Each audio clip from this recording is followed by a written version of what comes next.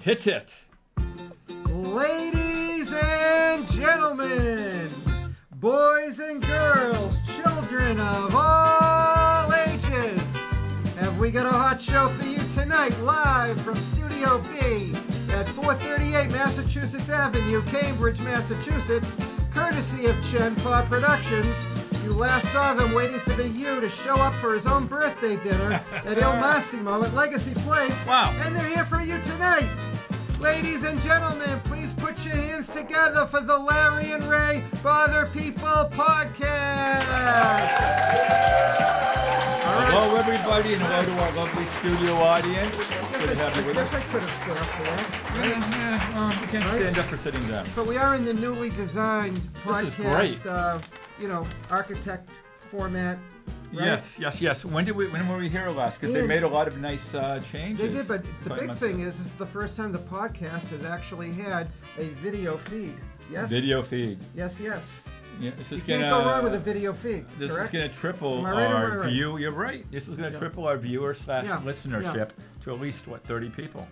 Well, I think so. And by the way, I was thinking today, when was the last time we did a show? It's been quite a while, hasn't it? Too long. Yes, it has. And why has it been so long, may I ask? Well, there's a lot going on. Right, you a know, lot of ins and outs. And vagaries of the show business thing and our jobs, and you've had some situations, some ups and downs, and Perhaps it was a surgery along the way. Yes. And other, circumstances. There was an incident. Do you want to talk about it or not? Well, I did have I don't mind saying I had shoulder surgery. Larry had shoulder. Say that 5 times. It was my second time. Second other shoulder, and it's a long rehab. It's 6 to 12 months. I'm actually only about 3.5 months post surgery. Yes, but doing quite well. And you actually like the rehab phase, right? Well, I love the rehab. It's actually my social life during the week. Yeah. That's how I get out of the house, right? Yeah, you get out out of the rehab. physical therapy facility. Everybody welcomes me. They say, "Hey, Larry. Larry's here. How you doing, Larry?" They love you. Right? In fact, you even go to the rehab when you don't have anything wrong with you, Well, just for the sometimes social I aspect. go there on purpose on the wrong day, and I sit in the waiting room for a little bit just to talk to some of the other folks. By the way, how are the magazines? Did they update them in the Actually, waiting they're room? not that updated. I was reading an article on, some illness that actually they've already cured. So wow, all right, that's something. But what do you say? Shall we just jump into a couple of topics because we have a great exciting show we have tonight. a wonderful guest coming on in a few minutes. Let's touch base on a couple of things that have been going on with us. Yes. That our fans are dying to hear. Well, should we just real quick say what happened about the Hughes birthday debacle? Our friend the Hugh, who we talk about basically every show, a good friend of ours, and I'll let Larry chime in here too. But Larry and I decided to take the Hugh out to a place called Massimo in, where is it? Legacy Place.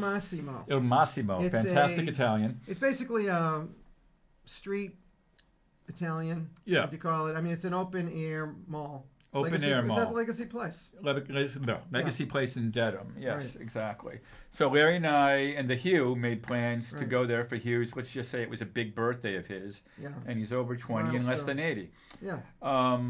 So Larry and I were there. We're getting settled at this beautiful place. We worked out with the wait staff a situation where they could bring a nice dessert. I believe it was a tiramisu with a candle in it. Yeah, they even had sparkling little birthday things. Stars all over the table. It was a whole production. Festive, right? It was a big birthday. People were excited. You and I drove quite a distance. And, so I think we're meeting at 6 o'clock, 6:10, 6:15 rolls around. And then what happens? I say, it's 6:16. It's not like anybody really to not at least call and say, hey, I'm running late. We didn't hear anything. So I pick up the phone. I give you a call. He picks up. He goes, hello.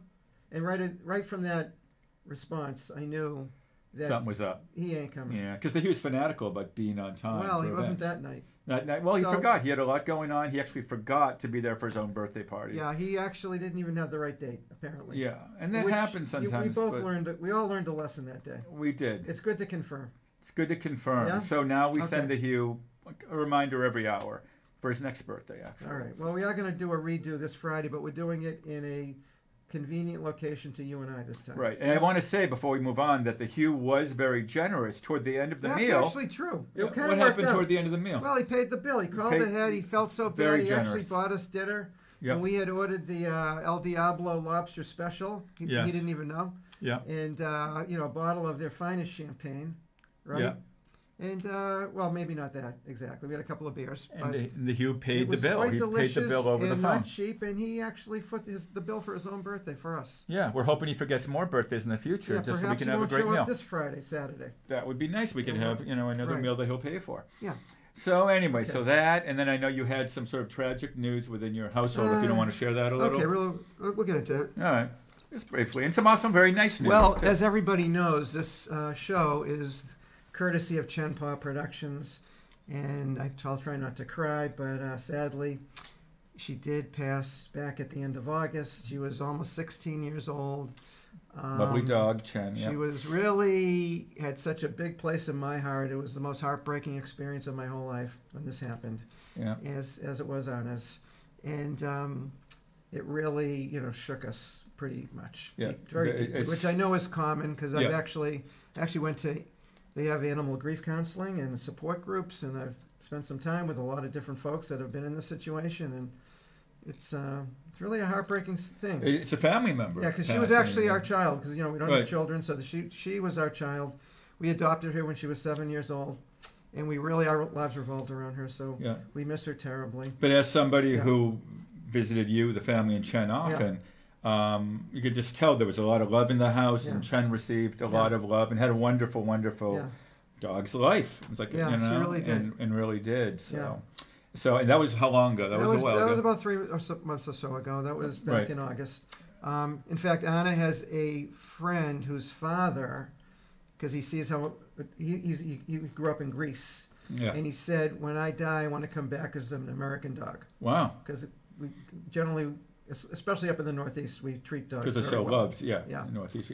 Yeah. And before we move on to the next topic, Yeah. you have a new addition. Well, yes. So we, there was a grieving period, and then eventually, we really felt we wanted another dog because it brought so much joy to our life. Mm-hmm. And last Saturday, it happened.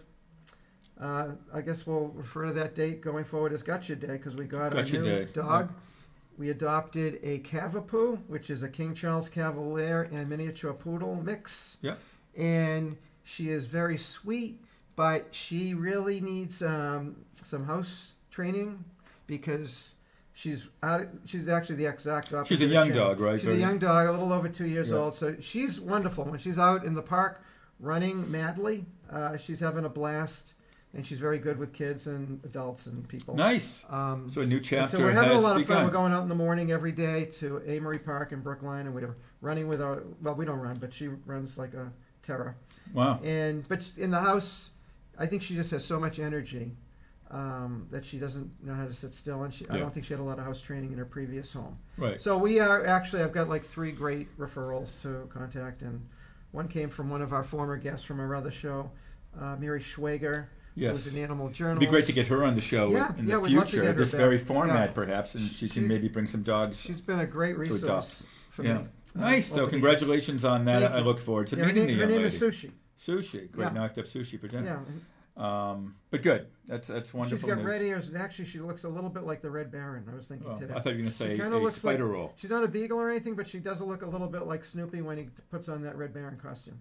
Yeah, it's kind of menacing. But yeah. Curse She you, Red can Baron. be. She can Curse be, you. actually. Wow, Okay. but that's great. All Tell right. us about your experience with the Rock and Roll Hall of Fame. Oh yeah, I watched the Rock and Roll Hall of Fame show the night after it aired. I was able to watch it online. It was over 4 hours long, so I separated it into 2 parts. Loved it. Great ceremony.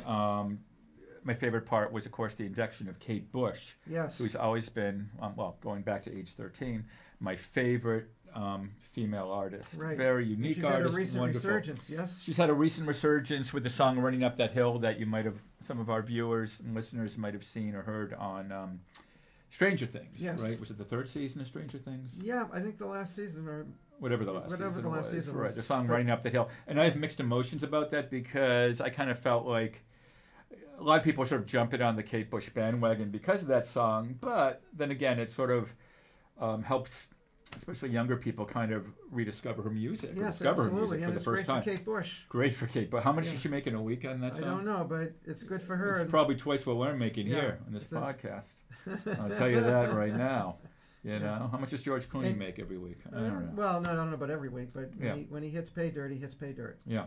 So she did not show up though for the show. She didn't show up in typical. You know, they knew she wasn't going to show. She's very kind of mysterious, and you never know what to expect from her. Yeah. Like she spontaneously came out of retirement in 2015 by doing a series of shows in London.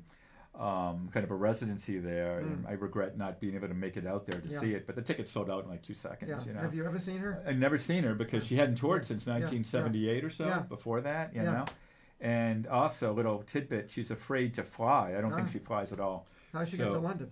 Probably walked. Oh, where is she from? Oh, she's from somewhere in England. I think in the mountains, the hills. You know, there's places out there. She's been in the U.S., obviously. She has. She was on SNL back in the late 70s.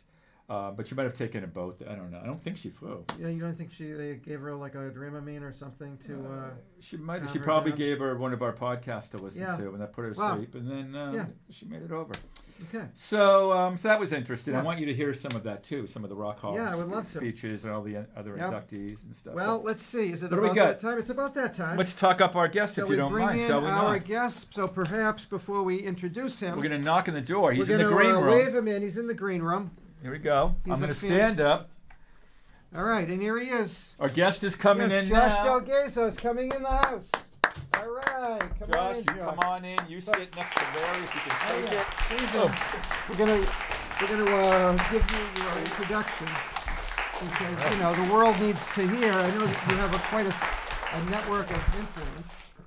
Yeah, you might even be an influencer for all. Do we know what an influencer even does? You don't even know what an influencer is, do you? All I know is they're out there and they're influencing. And Josh is one of them. Yeah. So let me, without further ado, I'm going to introduce Josh DelGaizo. Don't be shy. It's your first time on camera, right, Josh? Yeah. He's actually very experienced because I'll just start off. Well, I'll read this to you and you'll hear exactly what he does. Yeah.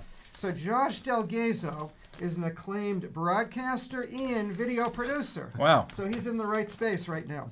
At the wrong time. And Josh also has his own high school football pre- and post show that can be seen on YouTube and Channel 15 in the town in which he works. And we'll let Josh announce the name of the high school, but let's just say it has a powerhouse football team. And Josh is very familiar with this football team, obviously, from all the work he does over there. That's right. All right, there's more, Josh. That's not it. Yeah. We've got more. Relax. Another hour's on the way here. Relax. I know. I really need to calm down. So Josh also has some passions, many other passions, in which he has an immense, deep knowledge that we will quiz him on.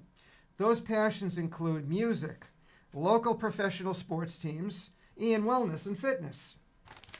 His musical tastes include many genres that include dance, electronic, a.k.a. disco, which is one of my favorites, hip-hop, the French music scene, English, Irish, grunge, classical, and synth wave, to name a few. I never heard of synth wave until I met Josh, and he'll tell us about that a little bit. And as far as sports goes, he loves all of his local teams, especially the Celtics and the Pats. They rank at the top. And it will be interesting. He's wearing his Celtics shirt right now, and I have to say he fills that shirt out very nicely. Well, it's 3 sizes too small. You should. That's the key. Yeah. He is also an athlete himself and comes from a long line of athletes, including his father and uncle. And they both played professionally, and his uncle, in fact, was a left-handed backup quarterback to Dan Marino on the perfect team in 1972. Wow, that's pretty good. And his uncle rejoined a big 50th year celebration with his former team last year. So far, I get this right? Yeah. Pretty good, most of it. We'll also cover his deep knowledge, of, as we mentioned, of wellness and fitness. And most importantly, he is a brand new father to, I believe, a 9-month-old Lila Rose. Absolutely right. By the time the intro's over, to be 20 months. Let's give a big shout out to Lila Rose. All right, Lila. She's out there. Of course she is. It should be bath time down right the now. road, you know, this broadcast will be kept in perpetuity, will it not? I hope so. So she'll get to hear it when she turns 16. It'll be kept somewhere. Yeah. Okay, 9 months, all right. Question is, I guess you did the math. You nailed it. Because I wrote this back in July. Yeah. I had to do, calculus. Wow, That's pretty good. That's for really Larry. Yeah, And I'm impressed. Now, Larry and Ray bother Josh DelGaizo. Yes. What do you think of our studio audience? That's pretty good. I mean, it's a live audience out there. It's live, baby. You guys, a lot of them know Josh. There's a woman with a sign. We can't really get that on TV. We used to be parked at the studio right on the street in glass. Yes. And people would I walk told him by, that. And Ray would, of course, put out a cup before we started the show. In fact, I saw a trio of street people who do an a cappella group, and we're going to get them on one of the shows in the future. We'll talk about that later. That's how we got our drunken flautists, by the way. They've been doing holiday songs a But little bit early. We digress. Yeah.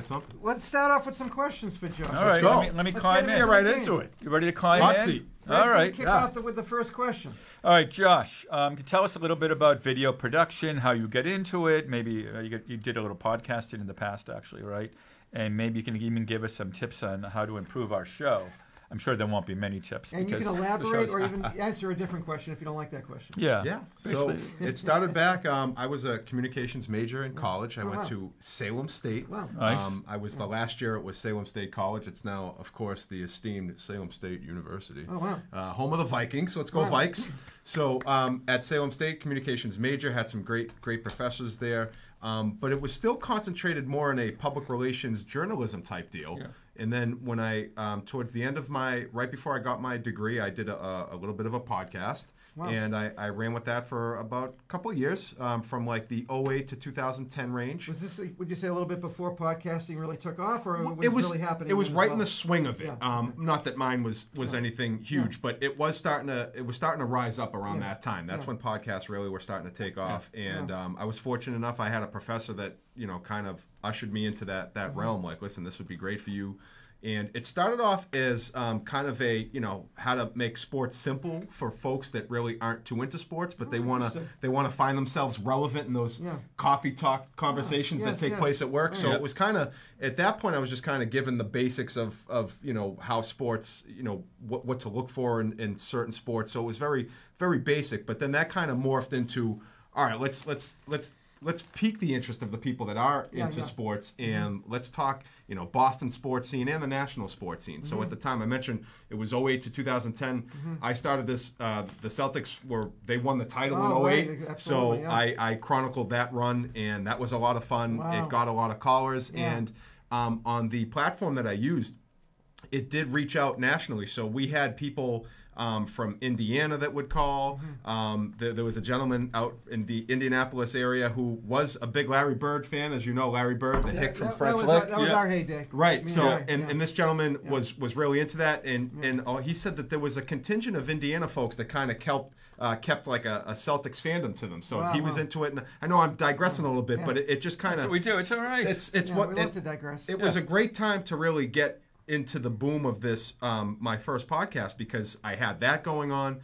And then I even chronicled their next run in 2010, which does end in a 7-game heartbreaking loss to the Lakers. But it centered around a lot of Celtics talk. And, of course, it covered the Patriots, who were in the the prime of their dynasty at the time. The Red Sox were coming off a World Series win in 2007. So it started as sports made simple, and then it just really formed and morphed into, all right, let's get some of the sports heads out there, and let's talk some Boston sports. And how long did you do this program for? About like 2.5 years. Wow. And were you doing it how often? What was the frequency? I was doing it it started as once a week. It was Wednesday nights, and then that turned into twice a week. And then right before I finished, and it's weird because I kicked it up, I ended up doing a Monday, Wednesday, Friday. Wow. And I really should have kept it going, but then I got into another line of work that was in the restaurant business. My hours were kind of all over the place. Yeah, sure. And although, listen, there's 24 hours in the day. You can always make some time work. I failed to do that. Yeah. And then I quickly landed on my feet at Everett High School, where I currently work now in 2013. Right. So here I am. You've been there 10 years. I have, yes. Wow. Around there, yes. Yeah. I have seen your pre and post show, or at least one episode, and you work with a partner, and you guys just work with each other really well, and it's a fantastic, it's well done, and it's very entertaining. I appreciate that. And of course, I'm only as strong as my partner. That's Michelle Fenelon. Right. And she's outstanding. She's quite the talent. She's an Everett native herself, graduated Syracuse, which, as you know, is like the cream of the crop for communications and broadcast journalism. And Michelle is currently on some commercials with Fanatics, donning some sports apparel. So, wow, how about that? Huh? Yeah, so she's really taken off. I haven't actually had the luxury of working with her as much as I'd like to. Get yourself a taste of that. Oh yeah. I was going to say so when Larry asked for the 40% discount. Yeah.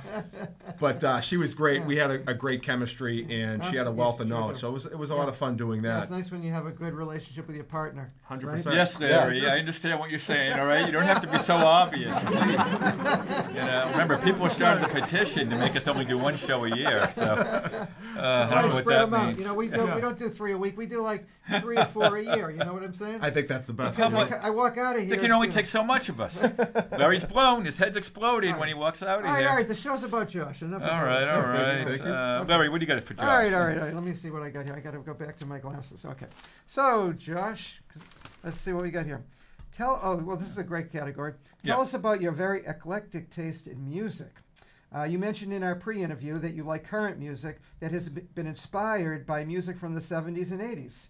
And maybe you could elaborate on that, because I thought I learned a lot when you talked about that. Yeah, absolutely. Yeah. So a lot of the music that I listen to is absolutely that. It's music that if you didn't know better, you'd be like, wow, this is definitely from the 80s, or this is from the 70s. Yeah. And it's actually current artists that clearly were inspired by that time zone, that realm, so to speak. And that speaks to that synth wave I was talking about. That's synth wave, synth pop, synth rock, and what that is it's synthesized, generated music, which is often a big hit in the 80s and 70s. Flock of Seagulls comes to mind. Right. You wouldn't know it looking at Larry, but he used to have the hairstyle. Yeah, I did. I was going to go with that. Really? Yeah. No, not at all. Space age, very good. Josh DelGaizo, ladies and gentlemen. And that was that's music that just speaks to me. I mean, I'm born. I'm a 1985 baby. Obviously, you're not really coming into your own until you're about 5-6 years old. But I think there must be something to it. I must have heard the vibrations in the womb. But I mean, that music really speaks to me. And a lot of these artists today, that you can find them in all continents, all the countries. But a couple of them that I listen to are they're by way of England, France.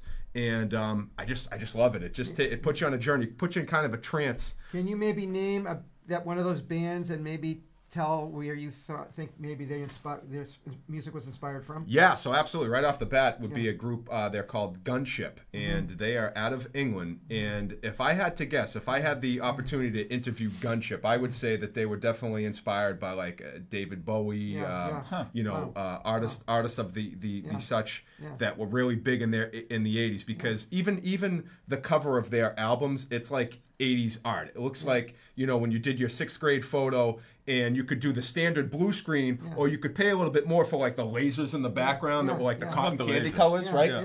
And everyone loved the lasers, but it cost a little bit. So I feel like their cover art, everything. I actually have a Gunship T-shirt. I should have wore it today, and it's like the 3D, the pink. It has like the Miami Vice kind of look, where it's the pink and the blue, or the cotton candies, if you will. I like and I feel like they would definitely be inspired by like I said, a David Bowie.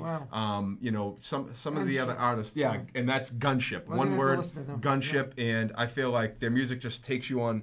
You could easily just drive up and down the highway, and you'd end up in Maine before you know it, and you're like, wow, the Gunship is doing it right. So it's just that's a group that I listen to, and often when I'm if I'm putting together a workout, and they'll just put you in a trance, and anything that can kind of take you off of what you're actually doing and focus on something that's again, alternative to what the movement is that you're doing, kind of makes the workout go like Larry loves to be in an alternate reality, right? Oftentimes. It's the best way, isn't it? Well, absolutely. Especially when I'm working out. Even though it may not appear that I work out, I actually do work out. I think you look great. Well, thank you very much. Yeah. And I'm looking for a new kind of, rhythm. Sure. And I think this might be something I should look at. Absolutely. Yeah. Take a listen. Like I said, if you're a fan of any of the 80s music, and again, I'm speaking to stuff that, it's synthesized driven. It's like generated music where some of the musicians out there say, oh, that's not real music. And not that I am a musician, but I like to think that I listen to music like a musician. It absolutely is not that. It takes talent to generate those beats. You're not just throwing, gum against the wall and seeing if it sticks. Is it like sampling though, or no? Or it's more like being derivative of that type of music. It's a little bit of that. I mean, it is. It's their own thing, but it is a bit of that sampling. It's created, in a studio, as opposed to having like, drummers. I mean, there's drum-like beats, but they're definitely, synthesized and engineerically generated. If that's the best way to put it. How about when Run DMC sampled Aerosmith? Does that count, or that doesn't really count? No, that would count, and I actually love that too. I love anytime you can blend a little bit of hip hop with rock, and bring those two worlds and have them collide to create That was a great blend for sure. Great blend. absolutely. Oh, it just worked. It was the time and the place that all came together. It's like, just to get back to Kate Bush briefly, the guy who gave her induction speech was Big Boy, but he's sort of more of a hip-hop type guy. You said, what does he know about Kate Bush? But huge fan of her music. She loves him. But it was really interesting. Yeah, it's a blending of those type of can't go wrong type of styles. Yeah, it's great to cross music and bring the different ones together and then create one. I already So think of the dance moves in my head right now. Oh, I'm sure. Just keep them in your head, though. If we had more space, I'm sure you'd bring them to the table. We right don't now. have liability insurance here anymore. That's true. I mean, we didn't have a budget, do we? Back in the day, I wouldn't hesitate to get on this table. I'm sure you would. I'm sure you've seen the angle leg kick before. Oh, you know, they call right it over his head. The right angle, right? Yeah, he's got the right angle. The right angle kick. It's not so right anymore, but we'll remember the past fondly. Or 20 degrees, 20 degrees, 30 degrees. All right, Raymond, jump right in here. All right, let's switch gears to sports again a little bit. Present state of the Celtics and Pats. And we could talk for hours on this, of course, but sort of interesting topics. Teams going in different directions right now. And those are kind of two of your favorites. For those of you listening in France and other places around the world, we're from New England. Well, Germany is now obviously very familiar with the Patriots. Right, so I don't want to bore that's a good thing. Bore our international guests to death, but we do talk about our local teams. But when we get to the quizzes later, it's going to be more of a broad world view. But what do you think? Yeah, well, let's start, unfortunately, with the bad. We'll go with the bad and then finish with the good. So the bad being the Patriots in the sense. Right now, currently 2-8.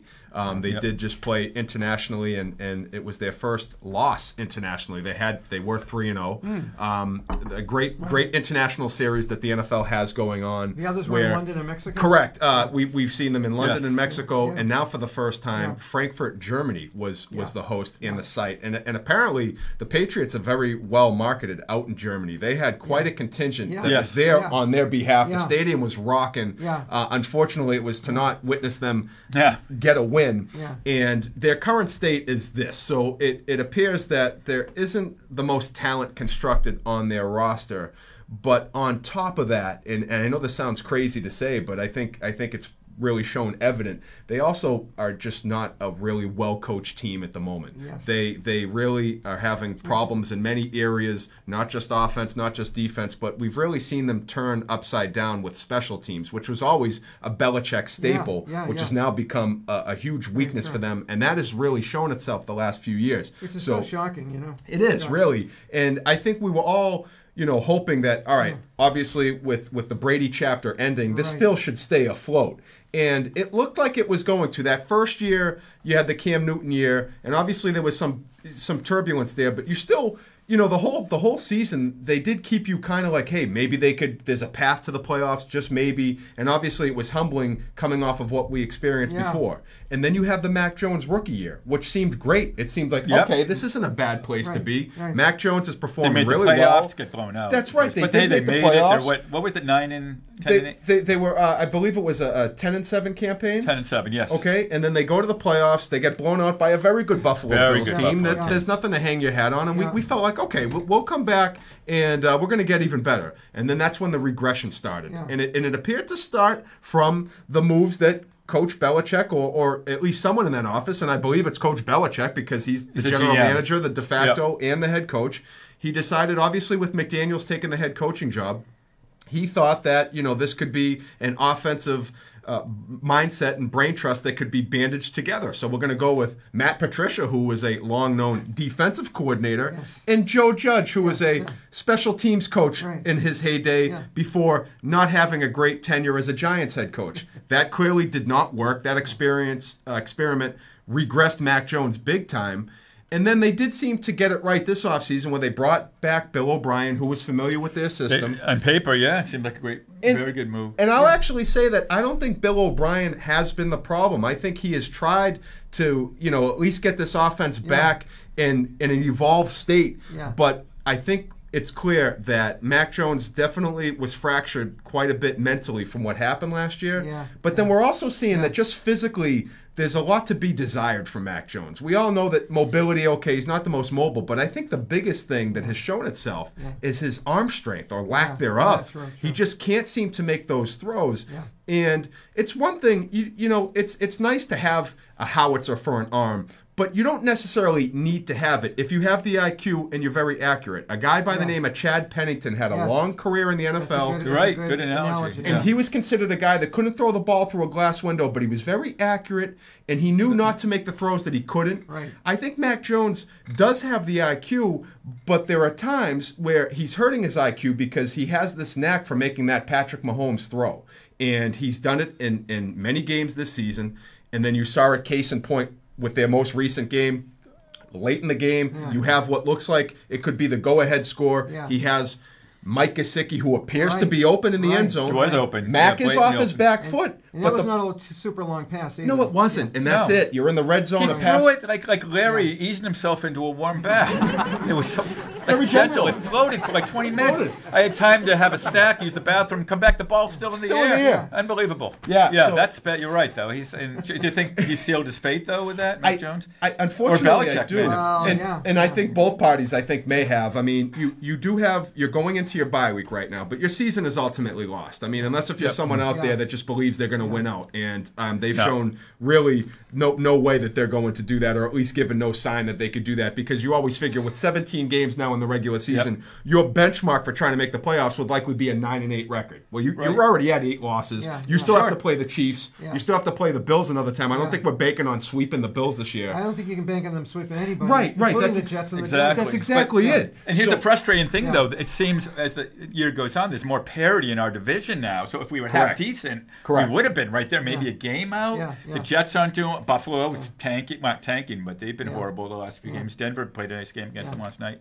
You know, and if we were just 500, we'd be right there. I'm glad you mentioned that. That's the biggest. I think the biggest thing that bites your knuckles with this is that it's there. It's open. The Buffalo Bills lost last night to the Broncos. The Bills are now 5-5. How about the Denver Broncos? They were right there with you at 1-5, but they've won 3 in a row. They're now 4-5. You looked like you were maybe going to do that because you actually got Bills' 300th win, beating the Buffalo Bills. It got you to 2-5. Right. So in our division, we had that record. I'm talking to my brother-in-law on the phone, like, are we back? He's like, I think we're back. We're looking at the schedule, creating a path to how they could get back. They didn't have a real juggernaut part of the schedule coming up. They had gotten past that. We said, okay, they have the Commanders, then they have the Colts, then they have a bye week. I could see them, losing to Miami, winning those 2 games. They'd be 4-6. We're still talking.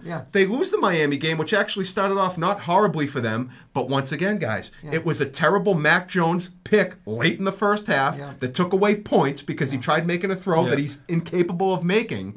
And then the game went downhill after that. Okay, well, let's pick up the pieces. It's Miami. They were a really solid team.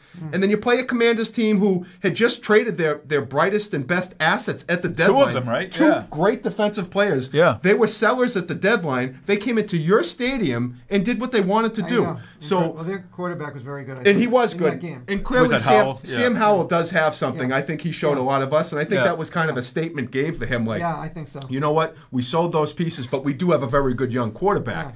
And I think that's the most frustrating thing. You lose to a team like that, you then see... I'm a very hopeful guy. I'm a glass half full guy. All right, well, maybe they can at least beat the Colts. Go into the bye at 3-7. It's not great. You have one more mulligan you can have in the loss column, but maybe, just maybe, they can get hot. And then you can't beat a Colts team who is at 500 or 4-5 rather, or I think 5-5, whatever the case is, much better place than you. But by no means are they a great team. And at this point, you're just not a given to beat anybody. So I think that's what's most frustrating. And I think the biggest thing as I wrap up my negative talk on the Patriots before I segue into the Celtics, if we have time, is that you're seeing other teams lap you now that started their rebuild after you. Let's take the Pittsburgh Steelers, for example. Okay, they had a great quarterback in Ben Roethlisberger. He was there for a number of years. He lasted a year or 2 more than Brady did before they had to hit their reset. Well, they did pretty good with their reset. They actually drafted players that were said to be where they were in the draft and take them instead of taking flyers on guys from UT Chattanooga that would have been taken in the 5th and 6th round. They take Kenny Pickett, a very good quarterback who, had really small hands. They were measuring his hands. Anybody that had hands that small has not performed well. Wow. He's done pretty well. It's an interesting indicator. But then they also took receivers that were said to be really good takes in that draft. And instead of taking these obscure players.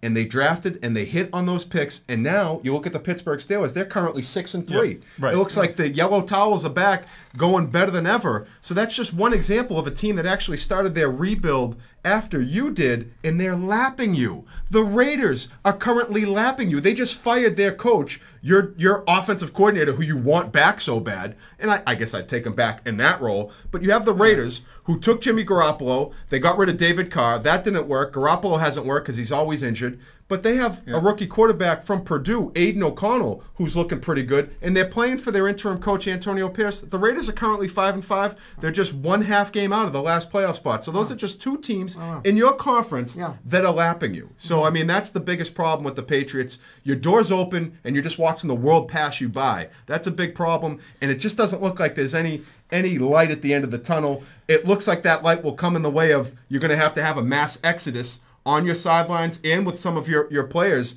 and see how we can actually truly hit the reset button and get this thing back right. Do you think Belichick will be dismissed before the end of the season? I don't think so, but what do you think? No, I wouldn't say so. Because of his history and his amazing success over all those years, 6 Super Bowls, they'll probably keep him until the end of the year. I think absolutely. I think he's going to be here till the end of the year, whether it's the right move. At this point, I would say no. I think from the grumblings you're hearing, you can tell that Kraft is very disappointed. And by all means, Kraft is going to have to take some of that blame himself, because there just hasn't been, he has defaulted so much so that, you were just watching with your door open too, not doing anything about it. They don't spend the money that the other teams spend. Correct. And how do we also know, I mean, if I'm going to defend Bill just a little bit, and we don't know this to be true, but, Bill's the GM, right? He's making all the moves for his team.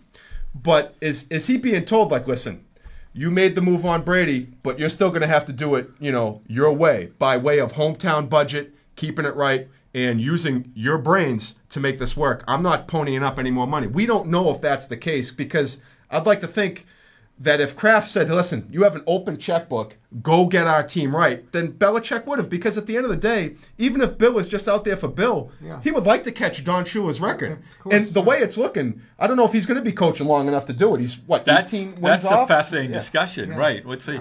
Yeah. So I think that there has to be some crosshairs on Robert Kraft as well, but unfortunately Bill has made his bed. He has lost the locker room. I think that's apparent, and I think his style no longer works here. And, a change is coming. You mentioned these players playing hard for the coaches. Dan Campbell, for example, right? Detroit? Detroit? They're heading for the playoffs. Detroit right now is the hot pick. I mean, you're looking at Detroit. They're potentially, I believe, without having the standings right in front of me, they're either the best record in the NFC or right below it. And the way they're going, it looks cemented that Detroit can end up having home field go through Detroit.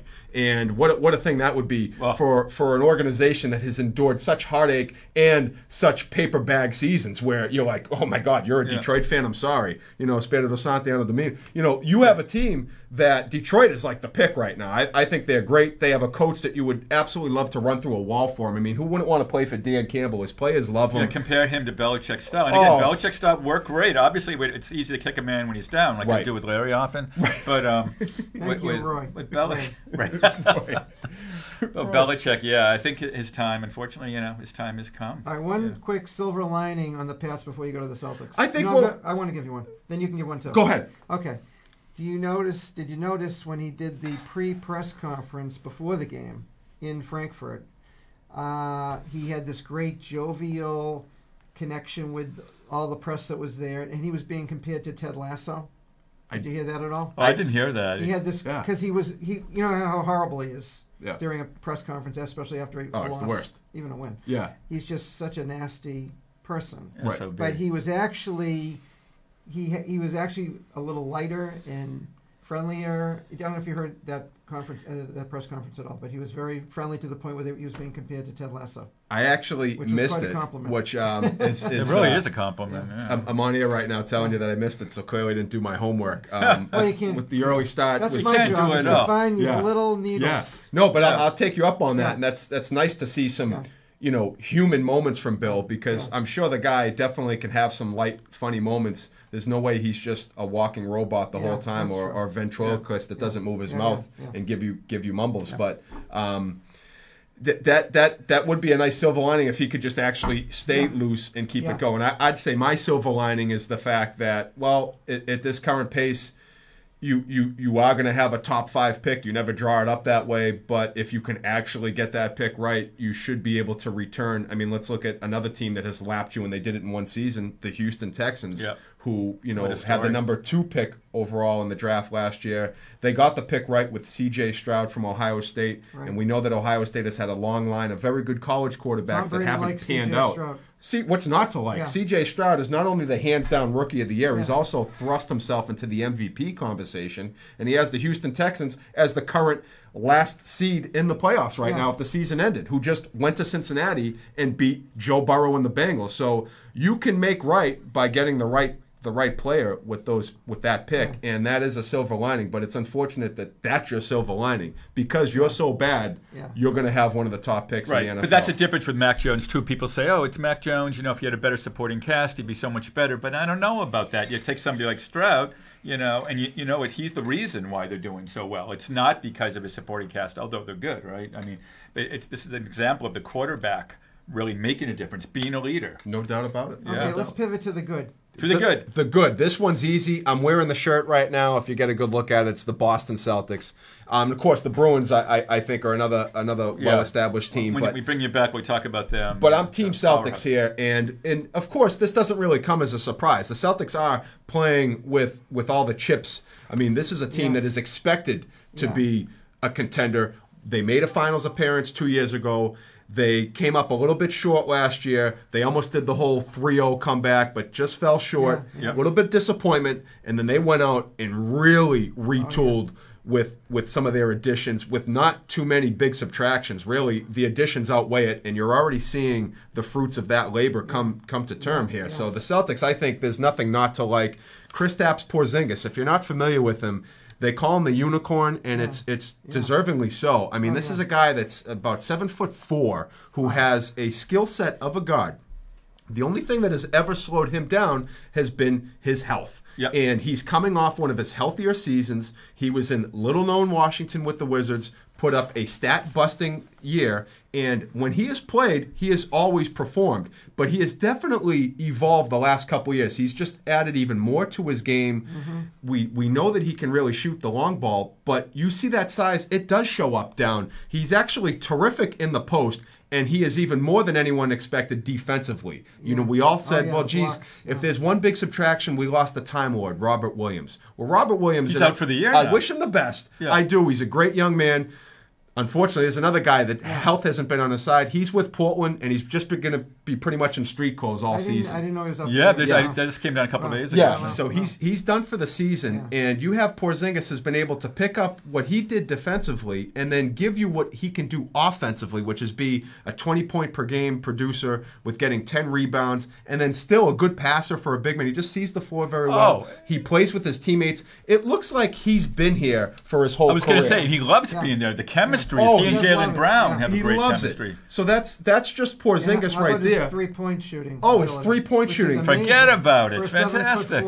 That's right. So you have a guy that really no player is going to be able to bother his shot out there, and he still flares out there where he's getting the shot with space, with room to knock it down. So he can shoot unconsciously from downtown. He is a terror down low at the basket, and he just plays with his teammates very well. So that's just one guy, and then you add Drew Holiday.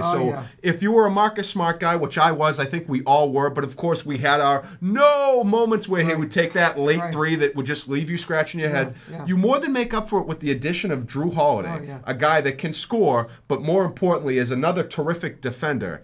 And he teams up with who I believe is the new cult hero of the Celtics. That's Derek White. Derek White, I believe, is now... Larry and I love Derek White. What about his haircut, though? So he's even faster. He's even faster now, right? You got a guy. Like Larry had similar hair to him a couple years ago. Now he got here like 4 minutes early. I shaved it off. Yeah, you kidding me? He's got the right head for it. Derek White is my favorite Celtic, and awesome. and it's on a team where you could say that they're all your favorite Celtics, and that's part of the green team spectacles that we wear. But Derek White, what's not to like? Another guy that just always seems to make the right play. At any given moment, he can score 25. He'll come back out of a play where he's not even in the picture and either erase a layup or pickpocket a guy from behind. And when you pair him up with Drew Holiday, that is defensively, it's the best backcourt in basketball, and they can also do some wonderful things offensively. Yes, yes. And that's your backcourt, and of course you have Tatum, you have Brown, and then you just have some big-time pieces that come off your bench. I mean, any given night, those pieces can any step given up. night. Might be Cornette one night, right? You know, and it could be whoever. Yeah, you got Cornette, you have Al Horford, you have Peyton Pritchard, and I love the continued evolution of Sam Hauser. Yeah, Hauser's great. Here's a guy that can just come off the bench. Yeah. He's going to get the open look and just shoot unconsciously.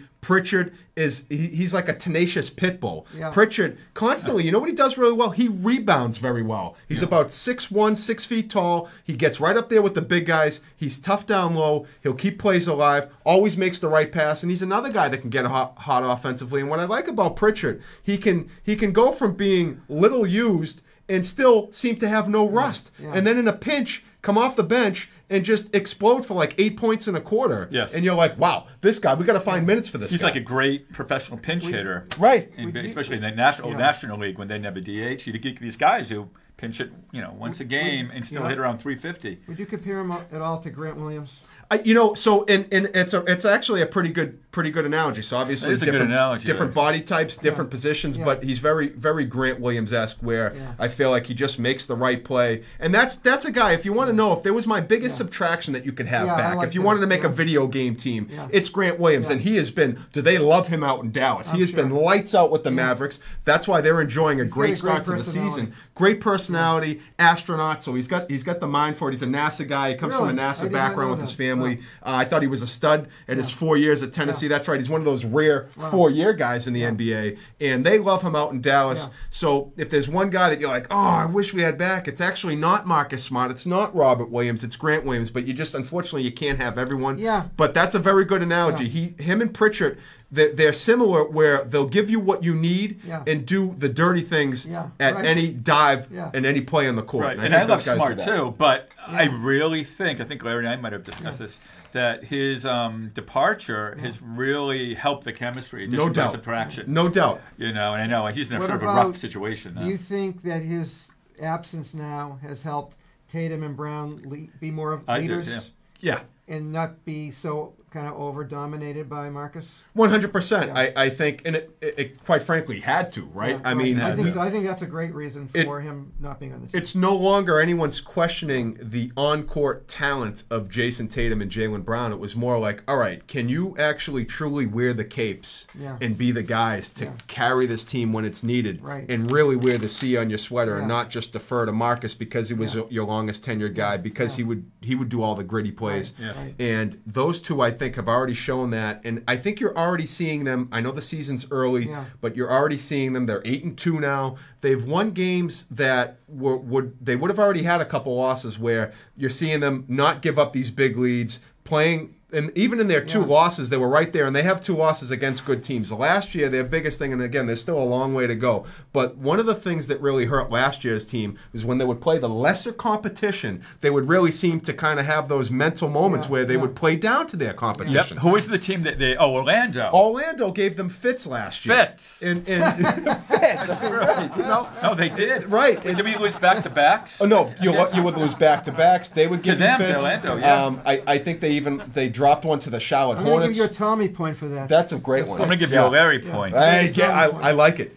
And so the teams that they should beat, they're absolutely blowing out this year. And then a big thing that they did last year is when they would have big leads, they would often find ways to blow it and either have to hang on or actually lose the game. Great point, because I'm watching these games and I said, here's the point, because it's post-traumatic stress. Right. It's going back the to foot's those on the times. gas pedal, and they're finishing the job. So, again, Yeah. they're 8-2. It's a 10-game sample, but it just feels different. It has a lot of those 08 vibes and then some.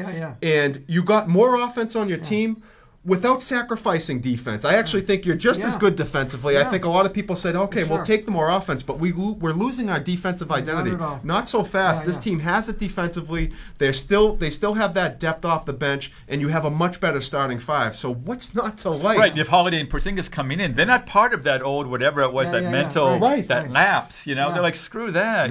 It's a great breath of fresh air. Jaylen Brown's monster dunks where people are afraid to even get near him. He's got the ball like that. It's all confidence. He just blows them right off the court. Get the posters ready because he is ready to posterize anyone. He's looking for it. Defensive players are looking out to get out of the way. Yes. And if they challenge it, they know that there's a very good chance they're going to end up on a poster in some kid's room because he's got his elbow at the rim and the player is down below him. I mean, Jaylen Brown finishes to say grown man would be an understatement.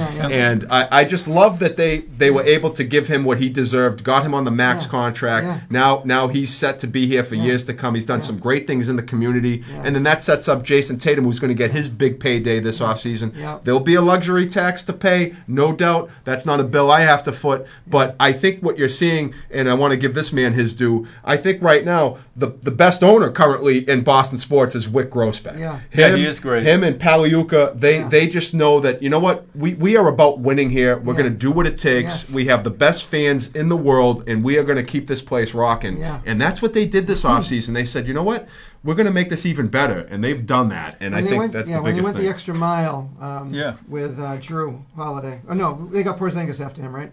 With Porzingis, it was like, wow. It was, I forget which one they did first. Was it Drew or Porzingis? It was Porzingis first. Porzingis first and then Drew. And we were already going out of our minds for that. Porzingis was great, but when they added in Drew. I'm going to give you the dominoes of how it happened and how it really became a huge thing. So you get Porzingis. You're already Gatorade bathing your buddies like, dude, this is going to be great. I'm telling you, this guy, the unicorn, you're going to love him. Then all of a sudden, Milwaukee gets Damian Lillard. You're like, oh, no. Right. Oh, no. I'm very familiar with Dame time. I know what he did in Portland. Oh, my God, that's the worst.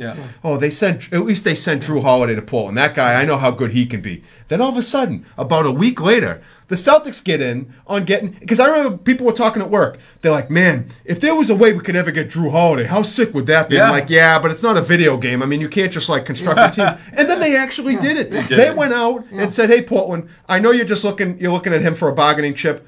We want Drew Holiday. So then the Celtics get him, and what that more importantly did, it took a team like the Bucks, someone that you have to contend with in your conference, and it takes the starch out of their Damian Lillard card that they wanted to play. Now Bucks fans are like, wait a minute, this isn't so great. Yeah, we got Dame, but we lost Drew, and now he's on the Celtics? I had no problem with him out in Portland. Now he goes to our rival on the Celtics. And that was the move right there that really brought it together. So you were already champagning over Porzingis, but then you put it down and grabbed the Pabst Blue Ribbon because you said, oh, geez, they got Damian Lillard. That's going to be tough. Oh, no. Get the champagne back. Ray, bring in the Walker Blue label. And now you're really Actually, Larry's got the Walker Blue. Remember? That's another story for another time. Remember that night? You ever played the Johnny Walker Blue? Oh, yes. I don't remember the night, but I do have a box. Is that for our West Coast audience? Yeah, let's just say there was an incident. I never had worse stomach pains in my life that night. Oh, you don't like to mix. That's the problem. I can't mix. No mix. You can't go Gimlet, then Blue Label. That's just not the play. No, I rarely do this. You're a rookie, you know. Yeah. The old-fashioned, you know. Now, some of the kids might be watching this, so just leave those alone. We'll leave that. We'll talk about that during, our adults-only show. What are we doing next now? All right. Let's see. Are we done with the Celtics? I'd say. I think that's the exclamation point. We could talk about that forever. Yeah. Those are very good. You get the idea. Condensed it well. You get the idea for our fans. There's a lot to be had. Absolutely. Oh, but I did want to say Brad Stevens, though. Another one, the executive of the year. Quick champagne tip to Brad. This is a guy that we liked him on the sidelines, but it looked like it faded out a little bit. And then, oh my God, he loves it. He's behind the scenes, showing you all the mastermind chess pieces that he's brought to the table. What's not to like with the job? And I was 100% wrong. I thought that Stevens was just doing it as being whatever, just a piece to put him in that spot till he finds out to go back to college, to coach or whatever. But he's taken it seriously, and he's been a huge factor in why the team's huge. Right? All right, so since we're kind of, are we sort of winding I don't know. I want to throw it to Josh because we get way more, as we usually do, we have way more to talk. That's fine. You can talk to us about your dad and your uncle. Yes. Which is exciting. Yeah. You can talk a little bit about wellness if you want. Those are the only other two topics, and then we have a little bit of a quiz. You don't have to do all the quiz questions. Anything that you prefer to? I could jump right into the family legacy. I would love a little to bit. hear about that. Talk about, ladies and gentlemen, the family legacy. Josh. And even yourself, you were an athlete. Yeah. I unfortunately didn't get to grace the stage that they did. But so my dad and my uncle are identical twins. They are born and raised in Revere. They were Revere High School, the Revere Patriots, class of 1965. Wow. So my uncle was a quarterback. He was a left-handed quarterback, and I mentioned that because at the time that was like, whoa, well, a lefty-handed quarterback, this is weird. Like lefties play quarterback. Yeah, I was thinking, who they had? I mean, when did Stabler come along? Right, exactly. The Snake Stabler was around that timeline, but it was a very foreign thing. Yeah. And my dad was a tight end / receiver. Wow. So Uncle Jim was, he had quite a career at Revere, and my dad was his go-to target. So it led them to earning a scholarship to play at Syracuse University.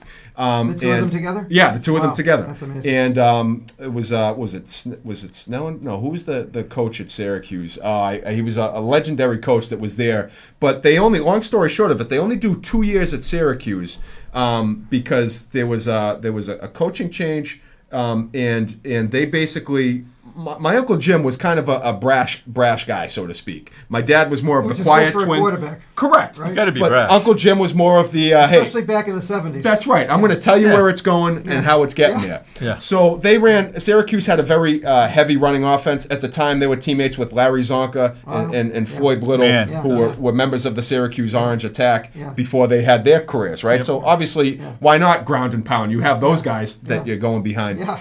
So Uncle Jim, after his sophomore year, was none too pleased with the lack of playing time, which, I mean, I guess I wouldn't know. I'm not at that era. I would have been fine just to be a part of the ride, but Uncle Jim felt like, hey, I got some bullets in the chamber, so to speak. I want to use these. So at the time, the Tampa Spartans, who since have a tremendous baseball program, they don't even have a football program anymore. Yeah. They were a Division 1 AA power back then. Yeah. And Tampa came calling, and the reason why they settled on Tampa because they also had looks to go to either Tulsa or Miami. Yeah. But back then, and pretty much it went all the way up until the last few years, if you transferred from a Division 1 to another Division 1 school, you'd have to sit out a year.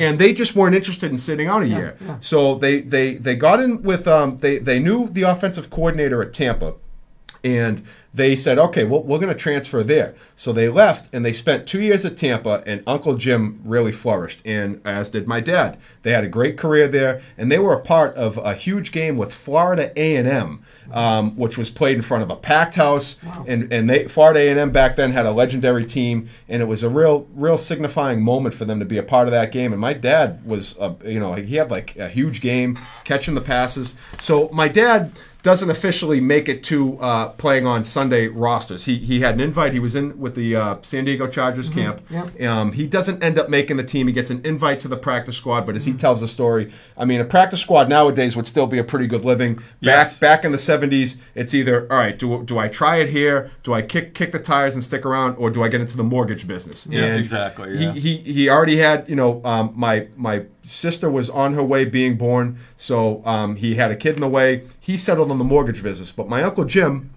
goes undrafted, ends up with the Cincinnati Bengals in their camp. At the time, Bill Walsh was one of he was the offensive coordinator with the Bengals. And Bill Walsh loved Uncle Jim except for one flaw. He's a lefty.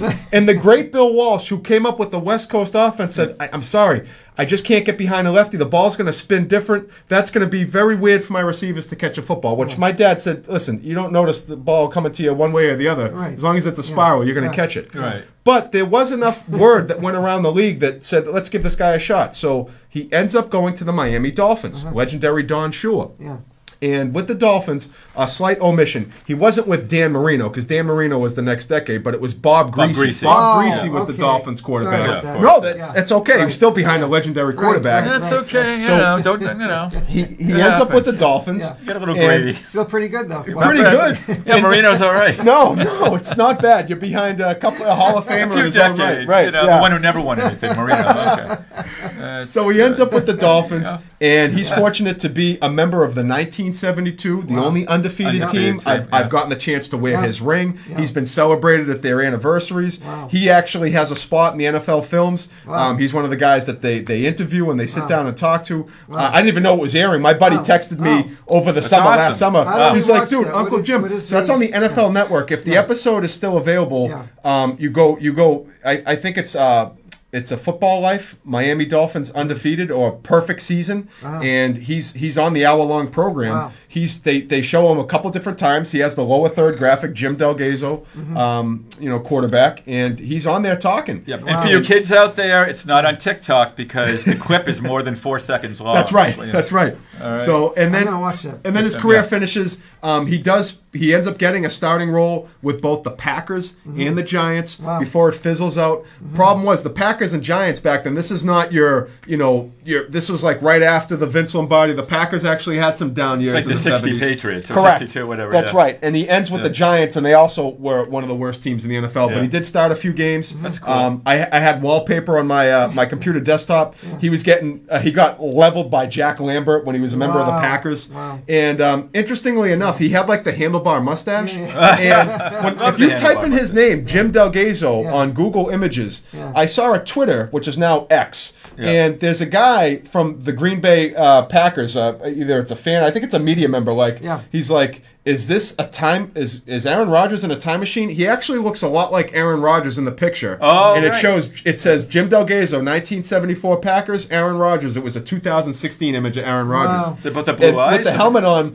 It's not so much the eyes, but with the helmet on, the mustache, it did look similar. And there was a bunch of comments like, "This is weird. This is like the same guy, except one's a lefty, one's a righty." So just a little food for thought. Yeah. Wow. But that's who my uncle was, and my dad was his number one target. And I like to think if my dad stuck with it, he might have found his way onto an NFL roster. But he's still very successful to get that number. I have his letter framed from the Chargers when they invited him in, and they liked him a lot. And but nonetheless, he went in mortgage, and then that was the story. And I got to fill out my football bones. I played at Everett High School.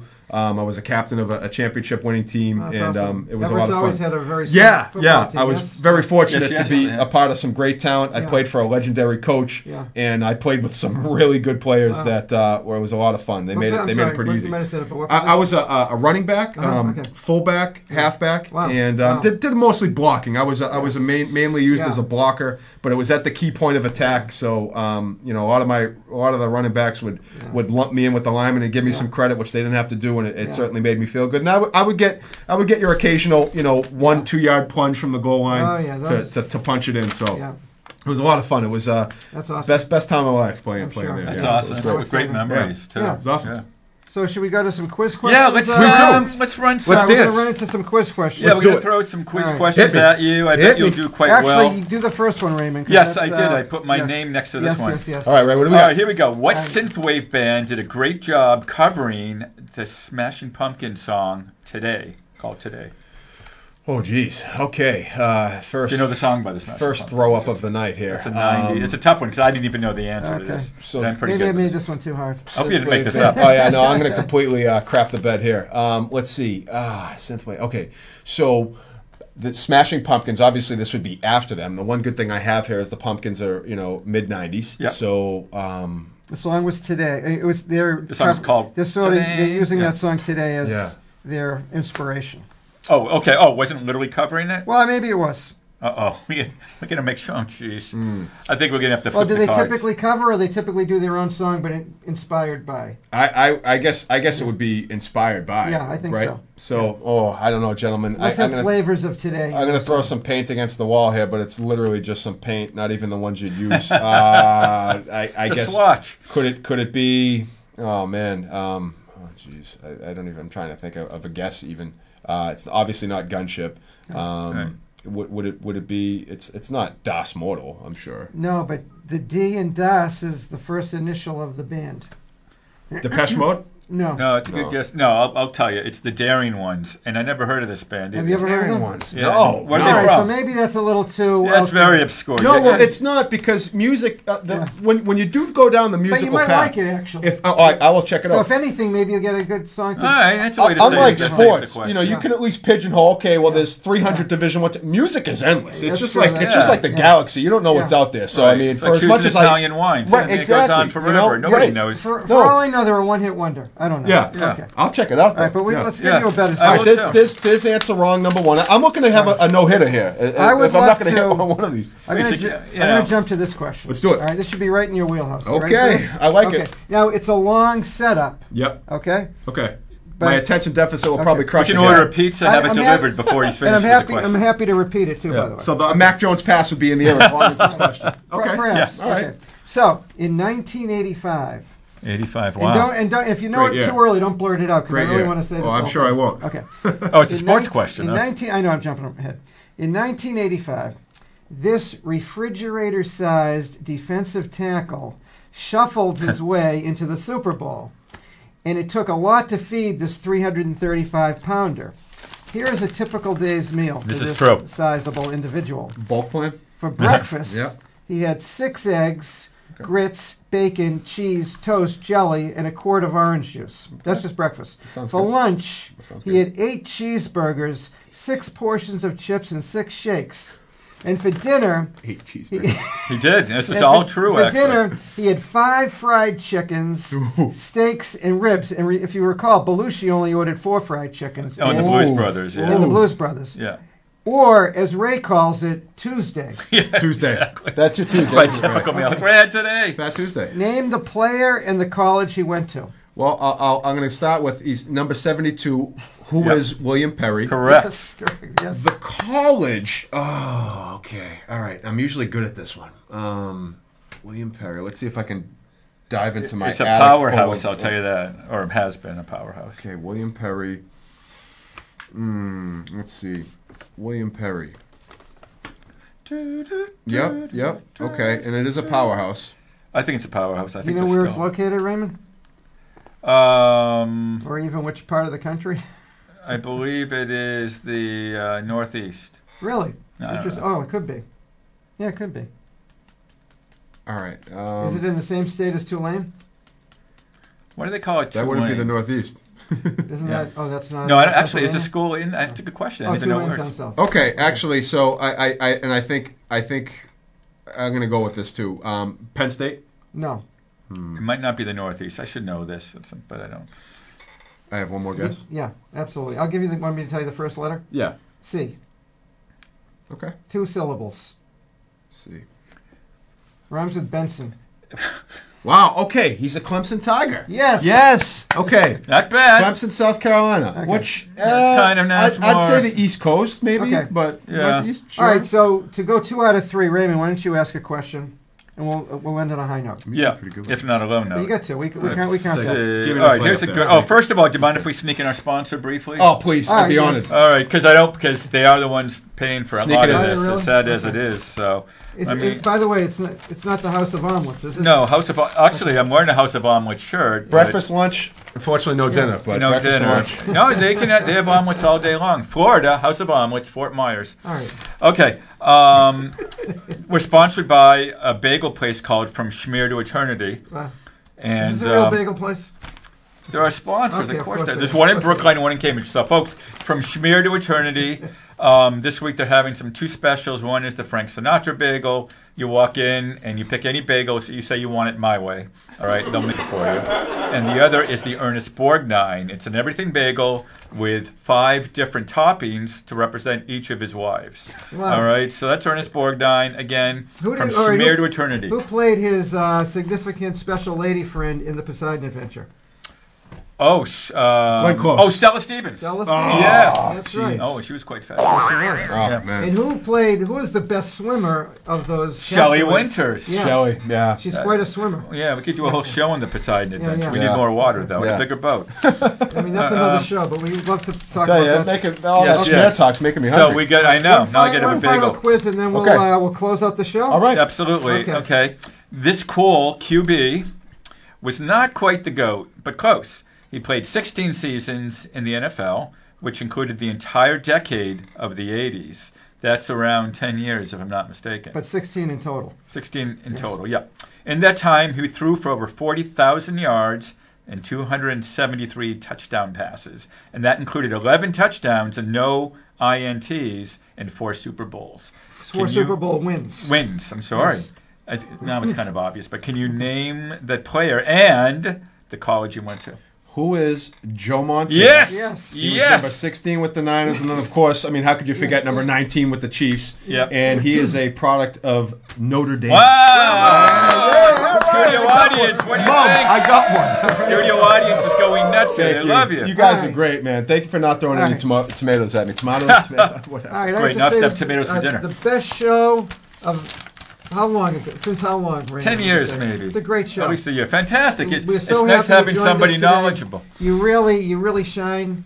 And you did a great job, I have to say. Hey, I'm very impressed. I think you have a future in broadcasting. I tell you what, you guys brought it out of me.